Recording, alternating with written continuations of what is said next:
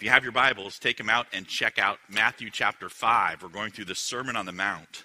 This is one of the critical passages in all of the Bible. Not that some of the Bible is more important than the rest, but to understand your scriptures, to really stand on the right things, you've got to understand what the Son of God says on the Sermon on the Mount.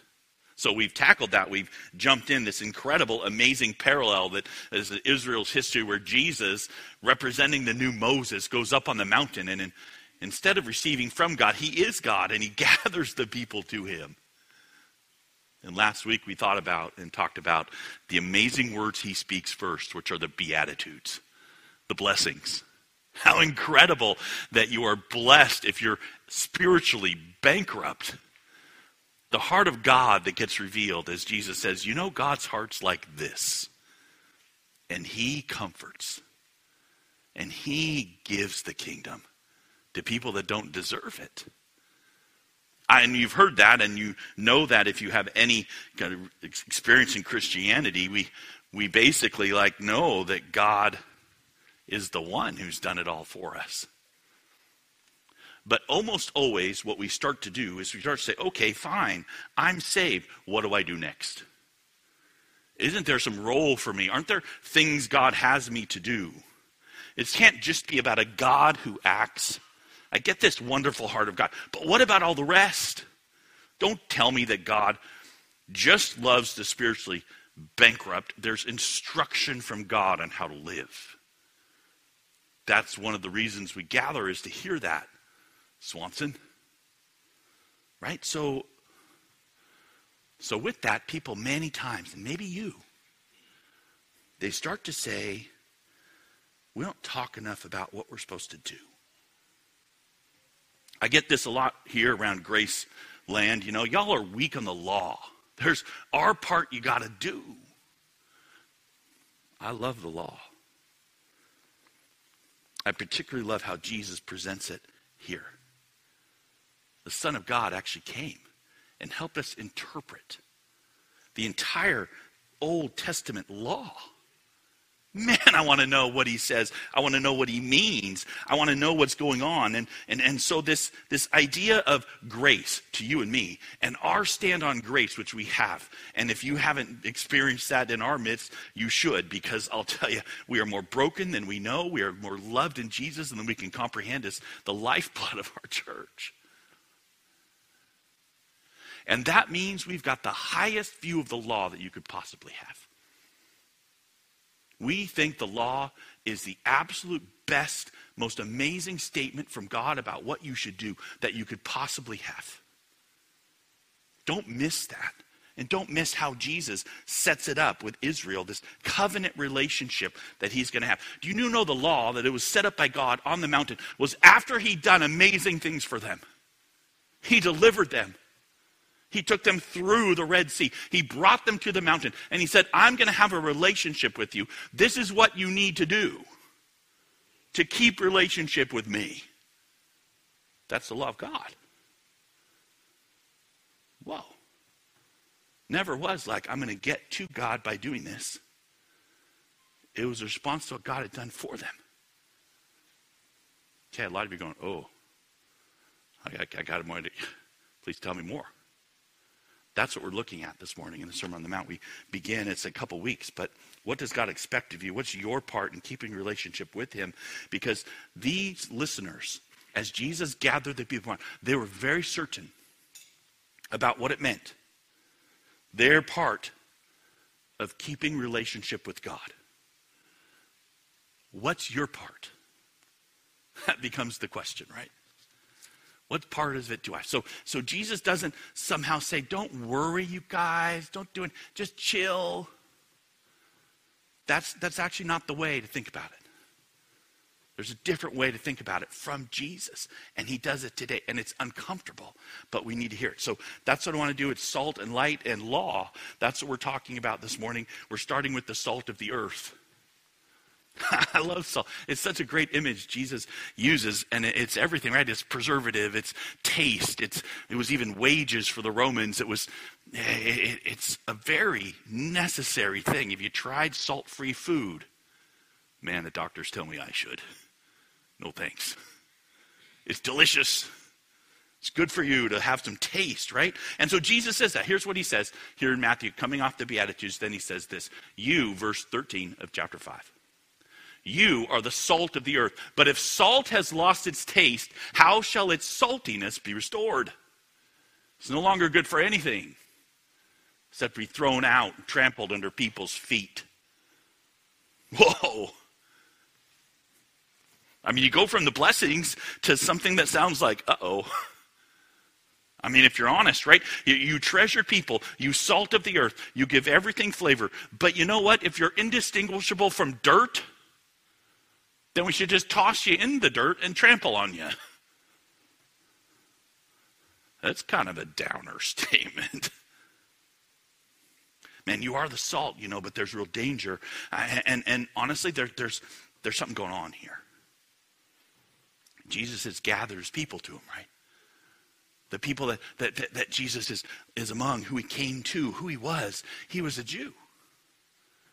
And he's standing here on the new mount, like Mount Sinai, and Israel's gathered to him. And he makes this reference, and he's talking about the first 5 books of the Bible. He's talking about how they received the law of God. He's interpreting for them this idea, because the proclamation has always been this incredible thing, that how amazingly blessed the Israel is and was, because God chose them to be his people. In the Old Testament, it's real clear. It's like, I didn't choose you because you were great people. I didn't choose you because you were like the creme de la creme or something. He said, but you're going to be my representatives to the world.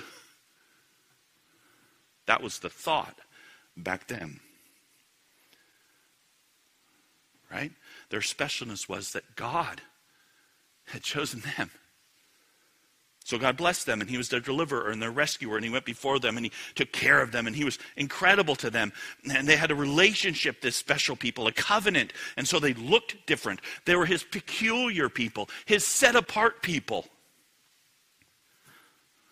The whole sign that they had, where they had a piece cut off, the whole thing where they didn't eat shrimp or seafood, the whole thing where they didn't eat pork, the whole thing where you didn't have 2 kinds of linen in the same shirt. This is all God saying, you know what? You're going to look different. You're taking a whole day and you're just going to rest. Other people might call you crazy, but I'm telling you, you're going to be different. Especially what they did was obey his commands. The covenant commands. Right, the 10 Commandments and all that followed there, because God had promised Abraham way back in Genesis 12, Genesis 15, Genesis 17, way back in the Old Testament, that he would be a blessing to many nations. He'd be the father of many nations, that the world would be blessed through him. How is that going to happen? God's special nation. That's what it says.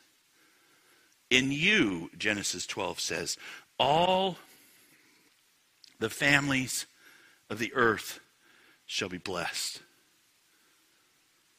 So the people gathered there were the descendants of and had entered into this relationship with God that was based on them replying to God, responding to God with obedience. Their obedience. In order that, not so they'd get from God, although there was a get from God, but so that they could be showing the amazing wonders of the blessings of God that he'd already done for them, and he continued to provide for them to the nations.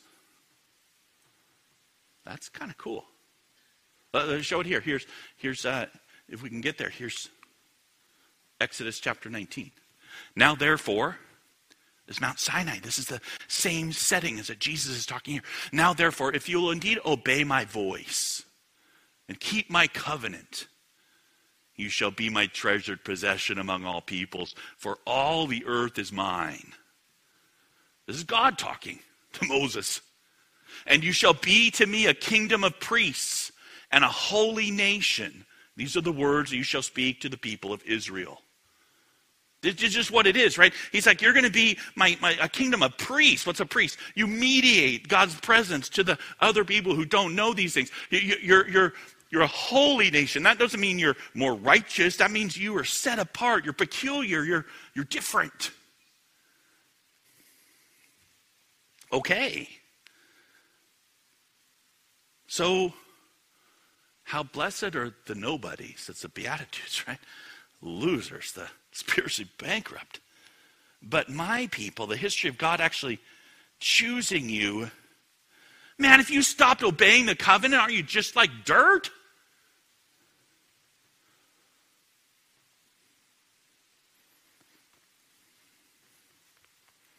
The problem's not the question. The problem's the answer. Right? For them and for you. I want to let that simmer. So my question for you, you can't keep away from it, right? There's no way to get away from this because I say, okay, well, it's them, and they're supposed to ask that question. Like, boy, if we're not keeping covenant with God and in our obedience and in our keeping of the commandments, are we just worthless? And you pull that and take one step towards you. How do you answer that question? Are you just worthless? What are you doing to keep covenant with God? And again, the problem's not the question. The problem's how you answer. Keep going. Here we go. So it's not just about salt, it's about light. Jesus says right away, you are the light of the world. A city set on a hill cannot be hidden. So Jesus makes another statement, right, to the people gathered around him. He's talking about Israel again. You are this. Everyone sees it. If a city's up on a hill, you can't hide it. There's lights that you can see. And I can tell, there's a city up there because there's light coming out. This is what you are, right, says Jesus to his covenant people gathered around. Nor do people light a lamp and they put it under a basket, but they put it on a stand and it gives light to all the house. That would be kind of ridiculous. We take a lamp and we light it and then you stick it under a basket so it's not actually providing light. That would be stupid, says Jesus. You don't do it. You shine out who you are. And so Jesus says, in the same way, let your light shine before others so that they may see your good works and give glory to your Father who's in heaven.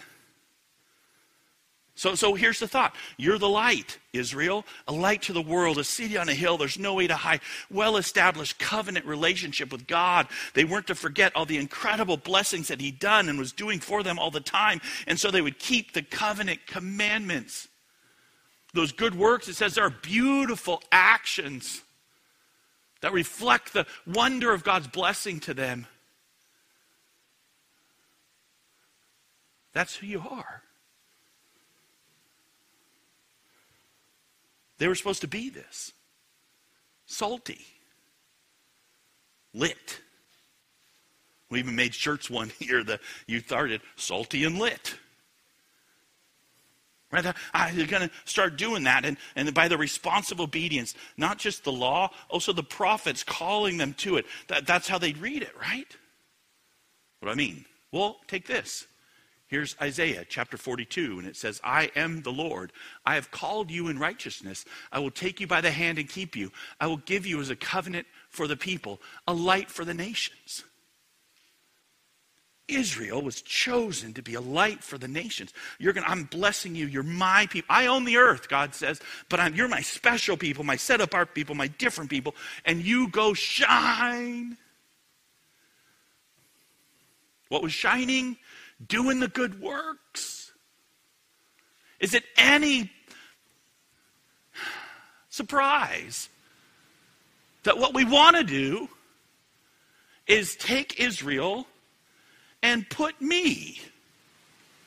How you doing? Being salt and being light and doing what God says. I'd say this is the primary way people start to go down these lines.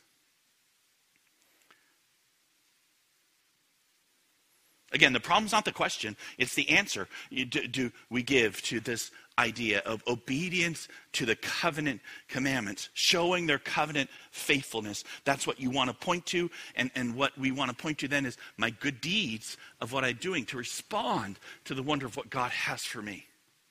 It's natural. This is what the world does. This is what Christians start to do. We start to think in these lines because it's natural to think in these lines. This is the setup. This is what it was about, right? And here's Jesus asking them. He's not telling them. He's asking them. Are you salty? How's your light? And my response, my normal response is not to spit. My normal response is to say, okay.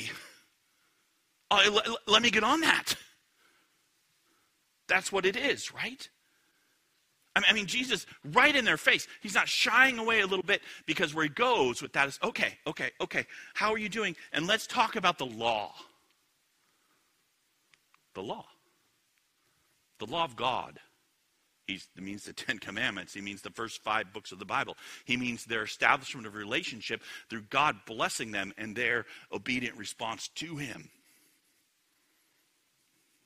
Do not think, says Jesus, I have come to abolish the law or the prophets. I haven't come to abolish them, but to fulfill them. Big deal.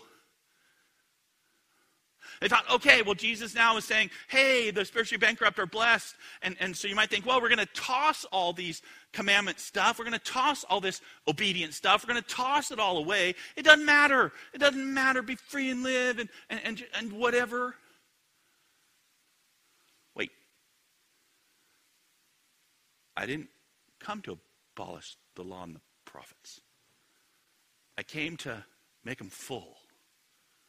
I came to complete them, to fulfill them. This is Jesus affirming the Old Testament. He's not talking wisdom literature per se. He's not talking about sort of practical guide to wise living. He's talking about the relationship that people have with God. Right? That's the law and then the prophets. God's relationship with Israel, the promises of God to Abraham and David, the story of his chosen people, all of it. He said, I didn't come to sweep that under a rug. I'm not taking that away. I'm not acting like that never happened. And particularly the commandments. Right? The showing of God's heart that you, Israel, do. I didn't come to abolish that, but to fulfill them, to make it full. And all of that beautiful demonstration of what God has done, who God is, I came to fulfill. I hear that. I don't know if you do. And my first response is, oh, he's established it. So now me, as a believer in Jesus, am going to fulfill those things. That's what I'm going to work on now. That's what I hear. I'm wrong. But that's what I hear. I don't know if you hear that. Stay, but it's strong. It's important. The law is not little. The law is not something that we say, oh, it doesn't matter. No, listen to what Jesus says. For truly I say to you, until heaven and earth pass away, not one iota, not a dot will pass from the law until all is accomplished. You know, not even a little tiny scribal piece. Every single thing. In fact, he goes on, right? Therefore, whoever relaxes one of the least of these commandments and teaches to others to do the same will be called least in the kingdom of heaven. But whoever does them and teaches them will be called great in the kingdom of heaven. Jesus goes like in the opposite direction of what I would normally think he would do. He'd say, oh no, get rid of that stuff. You didn't do it. No, he says, no, wait.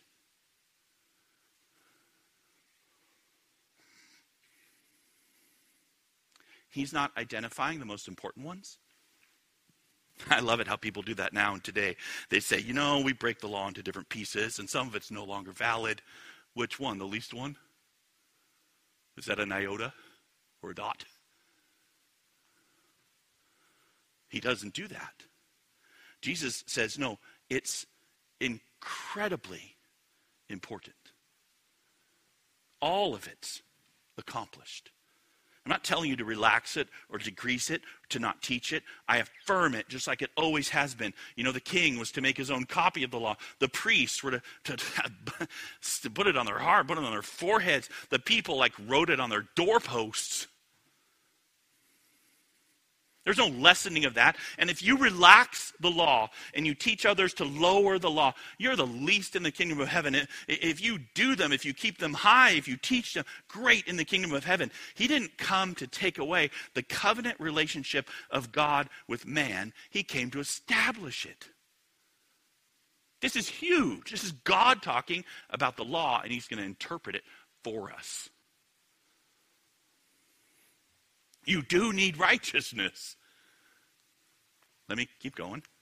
Last verse. For I tell you, unless your righteousness exceeds that of the scribes and Pharisees, you will never enter the kingdom of heaven. Huge high bar, because the scribes and Pharisees spent their lives doing this law. They made laws about the laws to keep themselves from breaking the laws. They studied the law. They knew it cold. What do you think of Deuteronomy 7? What's Deuteronomy 7? Pharisee wouldn't respond that way. He would start quoting it to me.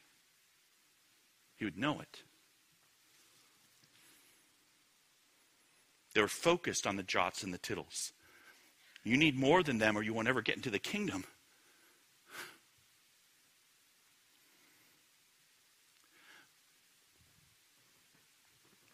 This is the preaching, the Sermon on the Mount. And God starts out with the best news ever for you and me. The nobodies, the bankrupt, morally, spiritually, we get given heaven. And then he comes and says, do you understand that? And he hits you where you live. Are you salty? Are you lit? Are you shining for God? Right? That I start to feel that. I start to hear that. I start to take that in. God's special people are salt to the earth. If you're not that, you're worthless. God's special people are light of the world. You should have beautiful work shining and highlighting what God has done. And that goes along with the special relationship in the Old Testament that God had with Israel. Jesus said the law is affirmed. Not a single tiny piece is to be misplaced. In fact, if you have the righteousness only of the most scrupulous law keepers that the people that Jesus is talking to had ever known, you won't get into the kingdom of heaven. That same kingdom of heaven that somehow God's going to give to the spiritually bankrupt. It's all true. Be salt, need to shine, have more righteousness, can't lower the law. And so if you're honest with me and you start looking and you start really thinking about this, you should be saying, Dax, you're really confusing me. You just spent 15 minutes confusing me. I feel bad. I don't know what to do. Doesn't make sense entirely. Yeah, it does. You just need to feel this. You need to feel the weight of the law. And you're not feeling it yet. Because the most common thing that we all do is we get straight ethical call that you can hear with the view that Jesus is requiring what you can fulfill. It's an interpretation about you and your willpower. You need to be the salt. Saltiness is law keeping. Jesus came to uphold the law, so you need to do better than the Pharisees. That's what I hear. That's how I painted it for you. Jesus said not just you need to be light, but you are light if you're God's people. So you need to shine the works of the law so people can see how special God is. Jesus is saying then in this view that I'm presenting to you, get to work. How come you're not better? If you're not better, you're getting tossed and trampled because you're not salty enough. That's what I can hear in these passages. There's a way in which that's not wrong. How is it not wrong? God does away with mediocrity. I want to say that again. God does away with mediocrity. What do I mean? If you don't do better than the best, you're not in the kingdom. Are you doing better than the best? What's the question that you got to ask if I ask you? What is it I got to do? What is it I've got to do? I mean, honestly, I say, well, those Pharisees, they were terrible people. I'll do it better. So here's the law. Get it done. You know what? They were whitewashed tombs, those guys. I won't be a whitewashed tomb. I'll actually do it better. Okay. That's a possible response. That's okay. You're going to do it better than the Pharisees. It being the law, the commandments of God, the things that keep you in relationship with God. You're driven towards law keeping, and you can hear it that way, right? God requires you to be better than the best, and that's how you shine. That's how other nations will see how great God is, by your amazing law keeping. So what's with your mediocrity? What's with your daily failures? What's with the times that you aren't what you should be and you break the 10 Commandments and you covet or you lie or even you murder? What's with adultery? You think? And so you get on these lines, right? You get Barna makes these notations about how many people get divorced inside the church and outside the church. Guess what? It's the same. Tragedy. You get views on who's looking at pictures inside the church and outside the church, and it's the same. Horrible.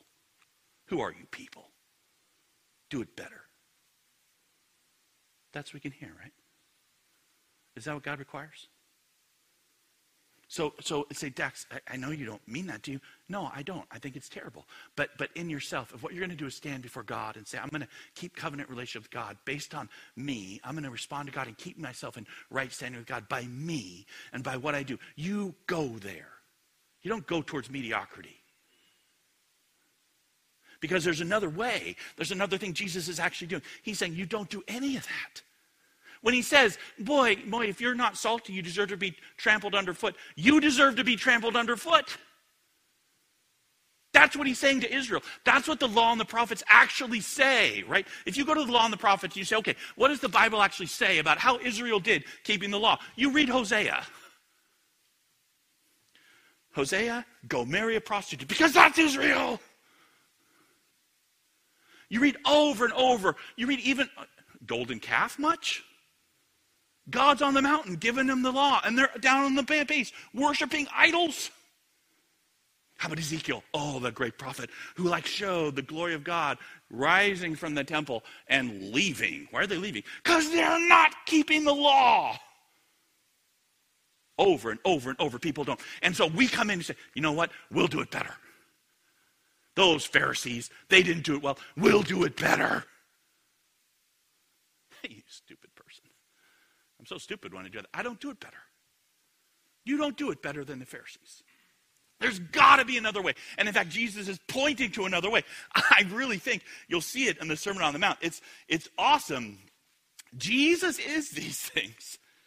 That verse I gave you from Isaiah 42, I am the Lord. I have called you in righteousness. I will take you by the hand and keep you. I will give you as a covenant for the people, a light for... Who is that? It's not you. It's Jesus. He stands up, right? John 8, I am the light of the world. He's the light. He's the salt. Acts 26, Paul says it this way, saying nothing but what the prophets said Moses would come to pass, that Christ must suffer, and that by being first to rise from the dead, he would proclaim light, both to our people and to the Gentiles. There's another way. It's not your law keeping. Jesus, the light, he's the fulfillment of the law, not me. I can't. It's not that the law isn't beautiful. It's higher and more precise than even I think. There's not one jot or tittle, Jesus says, will be taken away until it's all completely fulfilled, made full by Jesus, the Son of God. And he's standing on the seat of Moses. It reminds me of the Transfiguration where Moses and Elijah are there and they're talking.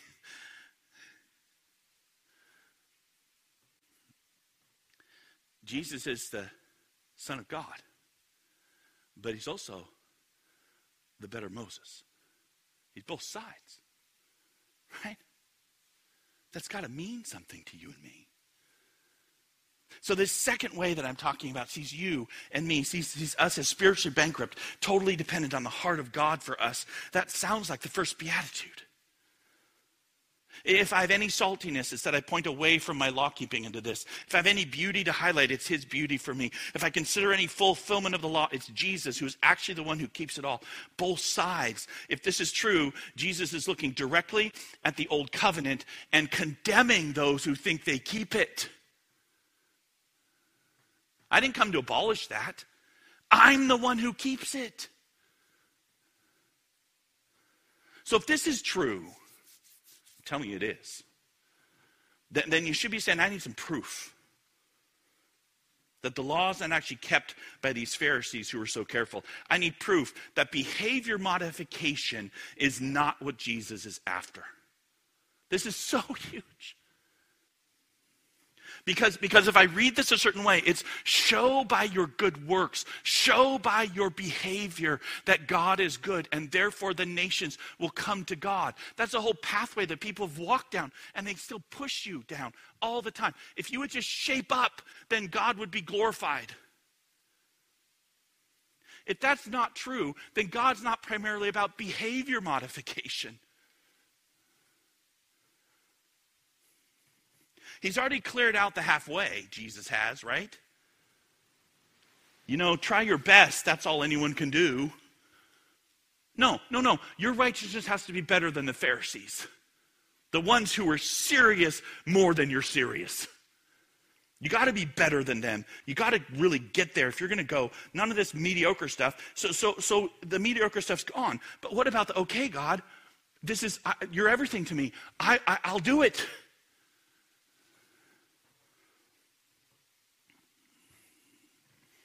Jesus didn't come to say God's standards are irrelevant. This is important because a lot of the religious leaders of the day would say Jesus didn't care about the law. He ate with sinners. He hung out with prostitutes and tax collectors. I'd have to have proof that what's required is in conformity to a moral standard, because the Pharisees did that in spades. That's what they did. You have to be shown that just doing right without desiring it was bad, not good. I just can't believe that this is what we actually teach today in so many churches. You know what? You're an extra strong person if you do what you don't want to do. Think about that for 20 seconds. Like you say, okay, you know what? I really wanted to sleep, but I got up this morning and had my quiet time. I had to struggle through it because I really wanted to sleep, but I did what was right. What did you just show? You're not very good. Why didn't you want to do it? Why didn't you leap up with joy to do what was God tells you to do? Right? But we wear it like badges of honor. You know what? I really wanted to do something bad, but I chose the right thing. I did the hard thing. Why didn't you want to? What's your problem? Because a real person would want to do that if they're saying, I'm actually doing what's right.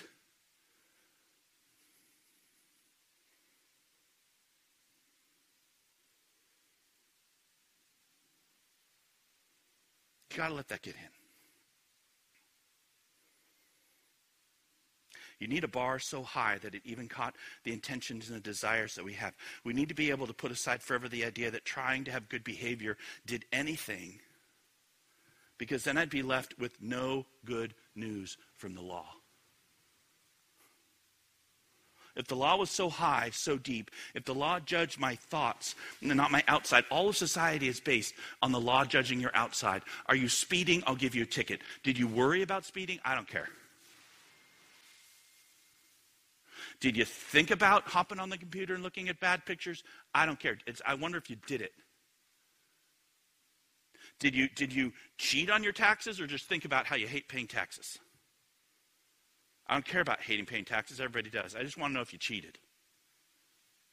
Do you see how if what matters is the outside, then what the heart is doesn't really matter, and that would be just fine. But if it does go inside, and even my thoughts need to be better than they are, all of a sudden I'm answering the "are you salt?" as no, I'm not. Not me. The rescuer would need to be salt and light for me. The rescuer would fulfill the law for me. The rescuer would free me from myself. We have a name for that way. We call it the gospel. And Jesus, right here in the Sermon on the Mount, he does not shy away from using his sermon to close off any hope in the law. He doesn't say, hey, guys, just give it a try. He says you got to have better obedience than the Pharisees.